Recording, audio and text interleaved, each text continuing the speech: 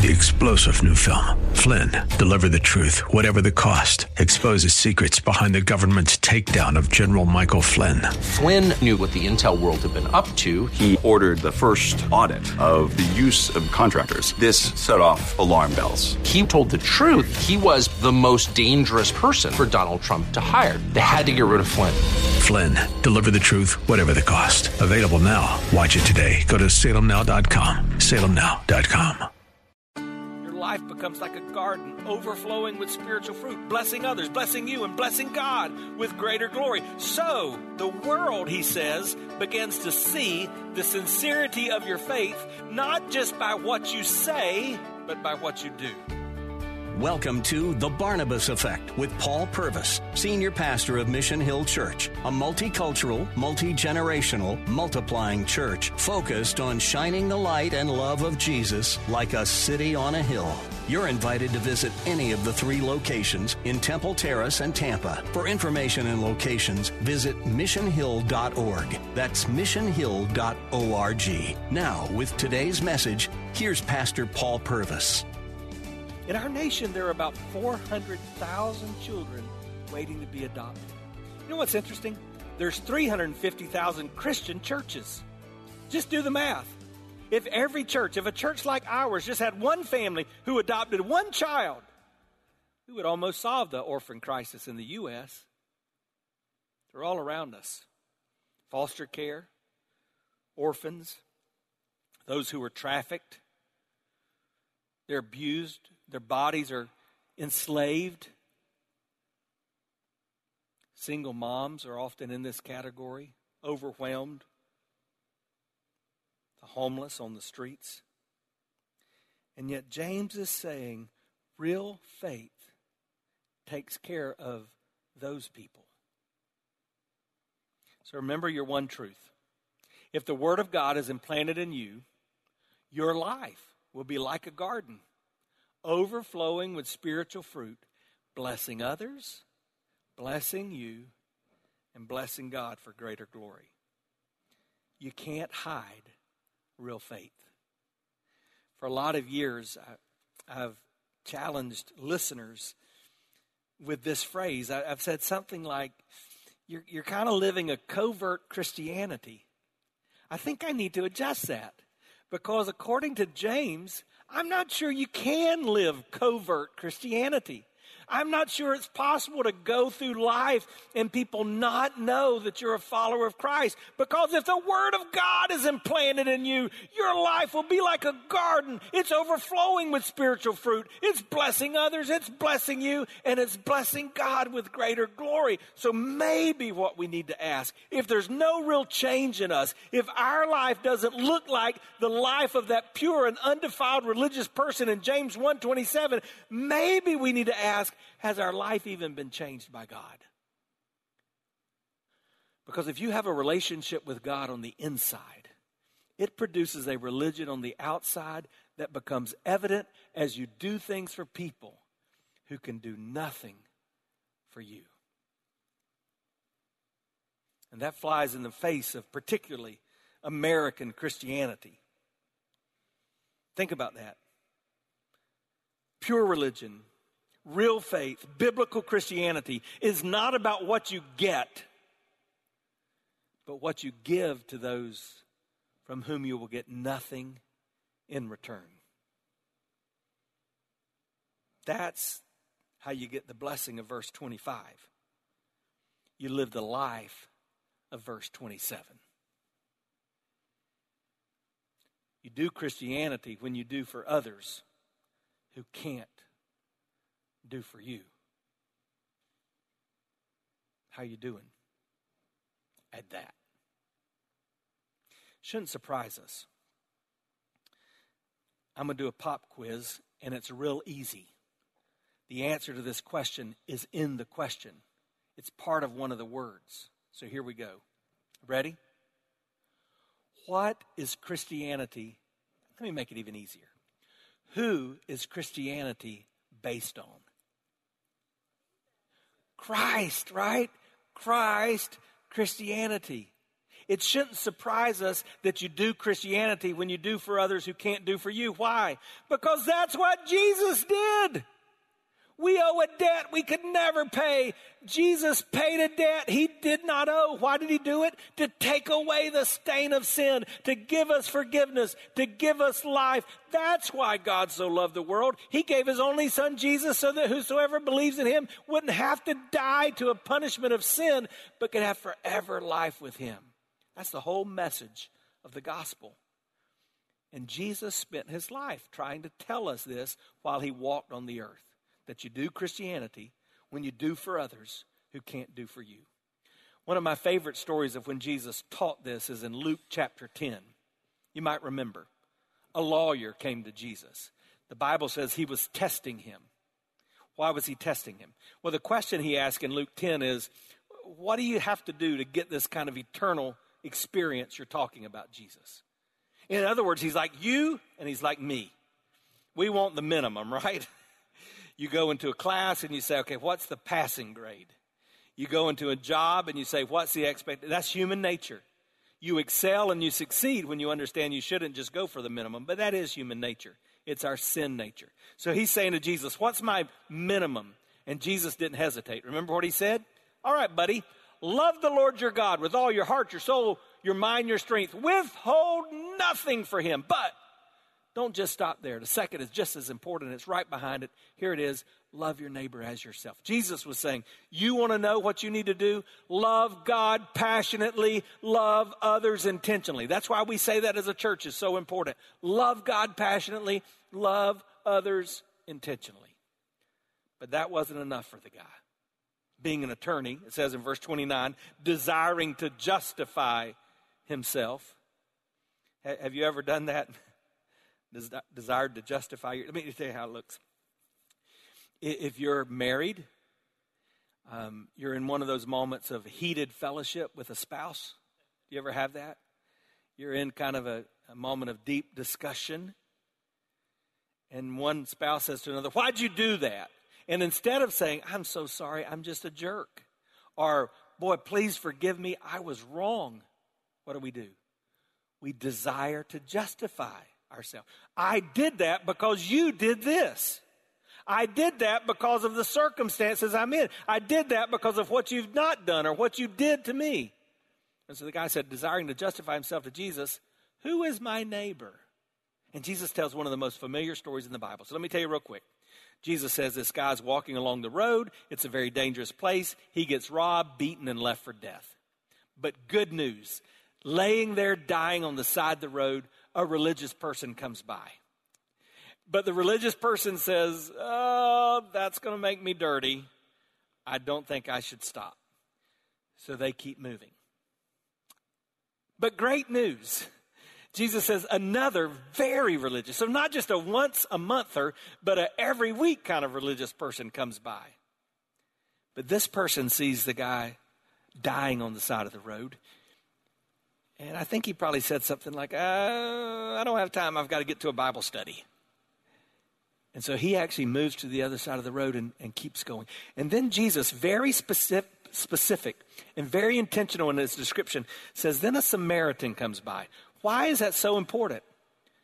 Because a Samaritan was somebody different, like racially different. They would have looked different. They wouldn't have been treated the same. They would have been viewed as an enemy. And yet they came by and they gave. The Good Samaritan did something to make a difference, not expecting anything in return. And then Jesus said to the lawyer, which one of these guys do you think was the best neighbor? You know the answer to that. But just think about what took place.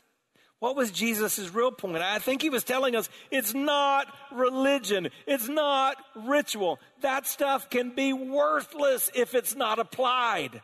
What makes a difference is when you've been changed, because when you've been changed, it changes how you see things. And when how you see things has been changed, it changes how you feel about things. And how you feel about things has been changed, it changes what you do. Hi, I'm Paul Purvis, the lead pastor of Mission Hill Church right here in Tampa Bay. Thanks for taking the time to listen to today's The Barnabas Effect. It's a ministry intended to encourage, equip, and empower you. You may not know this, but this ministry is made possible because of the generosity of listeners like you. We are able to be on the air because listeners like you are gracious and give to this ministry. Would you consider making a gift today? It would be our honor to send you a gift, a resource, as a result of your gift of any size. And you can make that gift by going to missionhill.org and clicking on the banner that says The Barnabas Effect. That will direct you to a simple way that you can give right there online. Thanks again for listening to The Barnabas Effect today. And now we continue with our message. So, professing Christ follower, as we determine whether or not you're a possessing Christian, I would ask you, has what you do been changed? Has the Word of God implanted in you so changed your life that a garden is now overflowing with spiritual fruit that blesses others, that blesses you, and that blesses God with greater glory? That was the point Jesus was making. I think Jesus was reminding us that if we focus less on who's our neighbor and focus more on being a neighbor, God will always provide the neighbor for us to do our faith.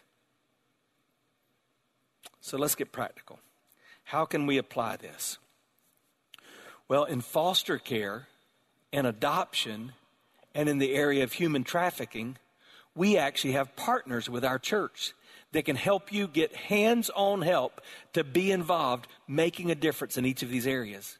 In fact, did you know that through the organization Door of Hope, one of our ministry partners, if you're interested in being licensed for foster care, bringing a child into your home that may just need some temporary care and love from loving Christ-centered people, that there can be virtual training that's taking place now because of the change in our world, and you can make a difference in a child's life? We've also got our friends at One More Child who really come alongside not only children who've been orphaned, but those single moms that may find themselves in a difficult setting and provide help to them in a very practical way. We can also point you through those two organizations, the path toward adoption, so that maybe God would use you to help be a forever home for a child that just wants a loving mom and a loving dad. And maybe you're burdened by modern day slavery as it's being lived out in sexual and human trafficking. And our friends at the United States Institute Against Human Trafficking, and they can help guide you to ways where you can make a positive difference in people's lives. You just have to get involved. You have to do something. What about the service of widows? Did you know that that's pretty simple? Right here in our church, but all around you, probably in your neighborhood. You have widows. Reach out to them, call them, pray with them. Maybe offer to pick up some items or from the grocery store, or the medications that they need. Take them for doctor's visits. Send them cards for their birthday. Help them with light housework or yard work. Pick up a good book and send it to them for them to read. Drop off meals. Maybe read the Bible and pray with them. Here's a great one. Ask them for advice. A lot of them have lived a lot of life. Ask them to pray for you. Help them in any practical way you can. I'm just asking you to do something. Remember, a doing Christian does something for those that will do nothing in return. Are you that kind of Christian? The last time I preached on this passage, it was 2015. It was a special day in our church. We were wearing T-shirts that says, "Love changes lives."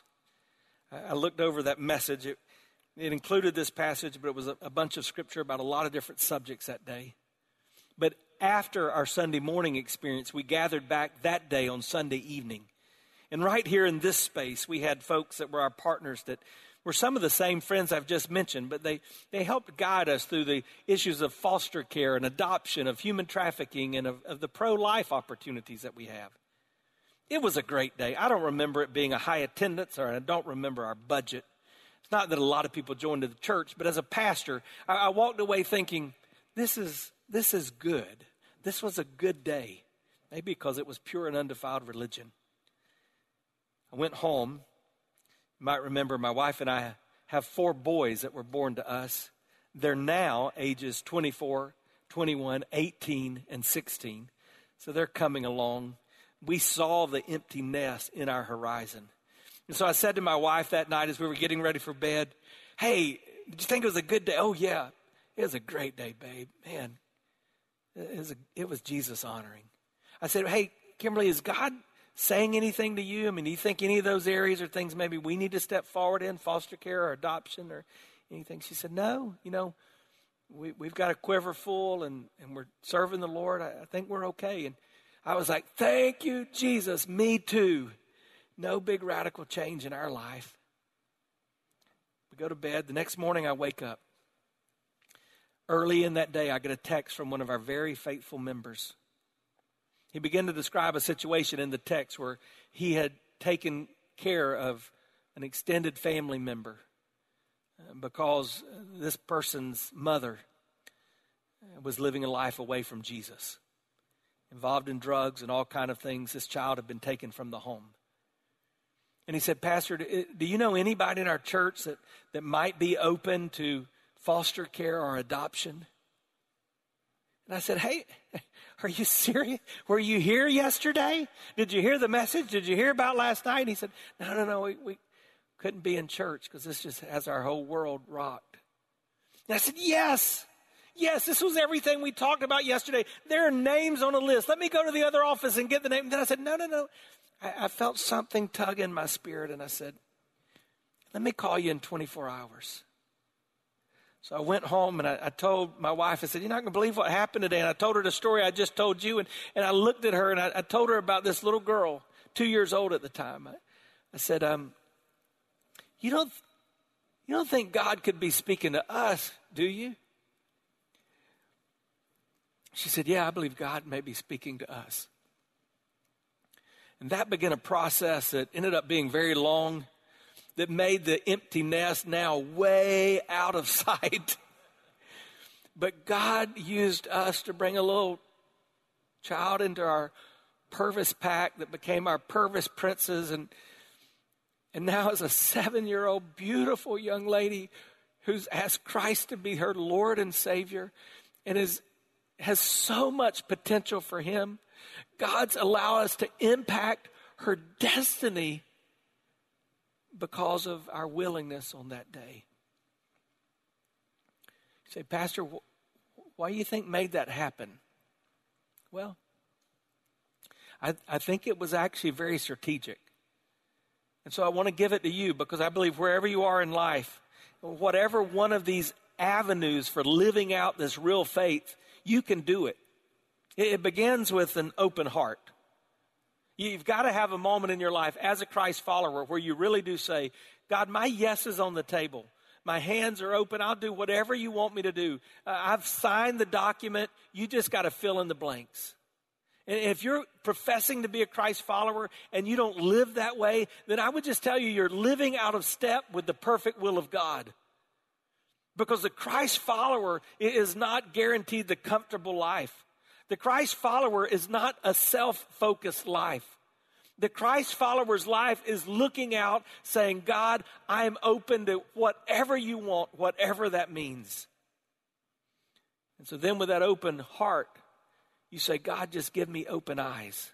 I think because we had an open heart, though we weren't looking, when God put the opportunity that he was planning before us, we saw it. But if you don't have an open heart, you won't see the opportunity God's giving you to make a difference. But because we had an open heart and because we had open eyes, we were ready to respond with open hands.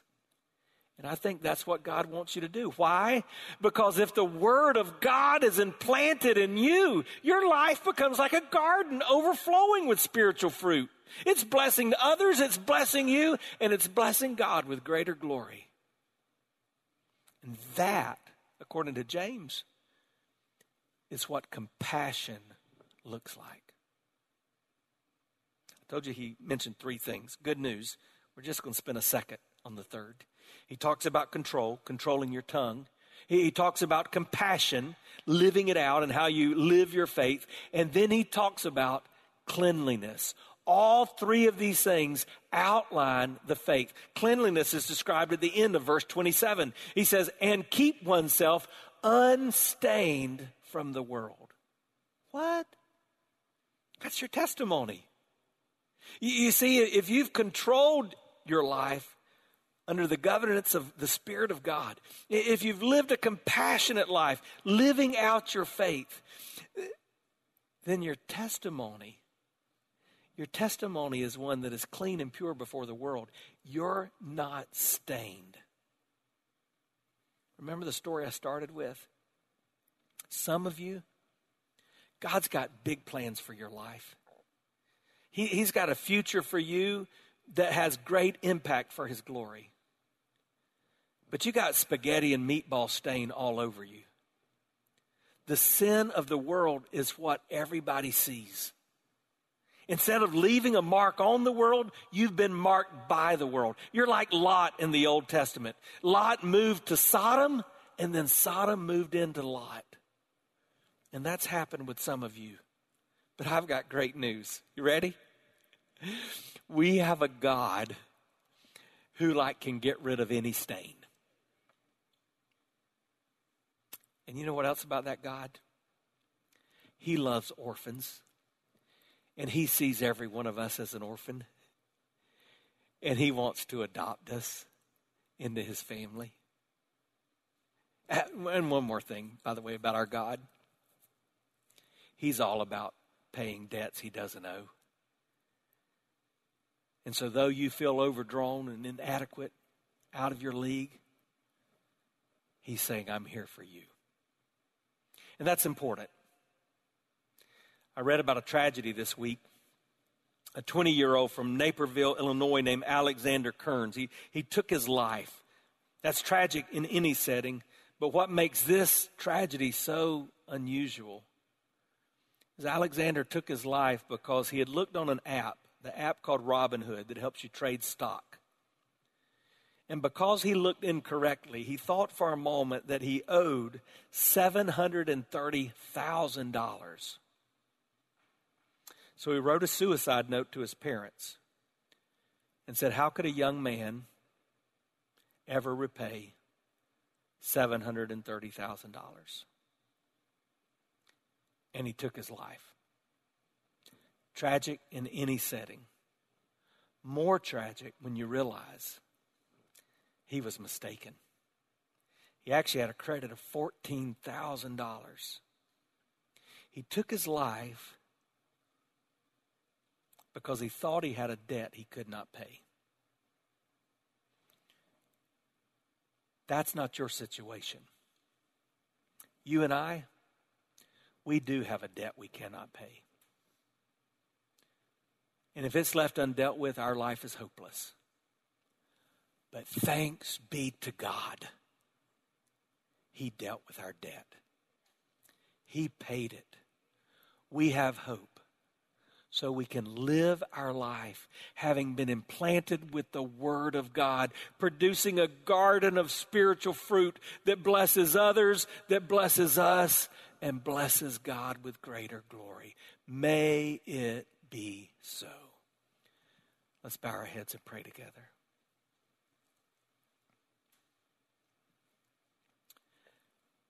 Our heads are bowed and our eyes are closed. But I want to speak first to that person I prayed for at the outset of the message. You know that you don't have a relationship with God.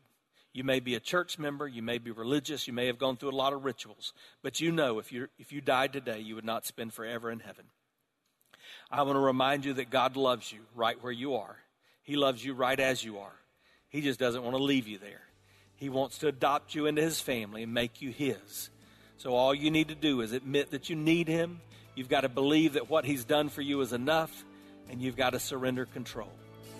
You've been listening to The Barnabas Effect with Pastor Paul Purvis, an outreach of Mission Hill Church. If you're looking for answers to difficult questions or searching for a church home, you're invited to any of the 3 locations in Temple Terrace and Tampa. Details and directions at missionhill.org. The Barnabas Effect is here to provide listeners like you with biblical truth and spiritual encouragement. But it can't be done without your financial support. Go to missionhill.org and click on the Give tab. Your financial support helps us reach those seeking truth about God and themselves. Thank you for giving at missionhill.org. And join us weekdays at 9 a.m. for the Barnabas Effect with Pastor Paul Purvis on Faith Talk AM 570 and 910.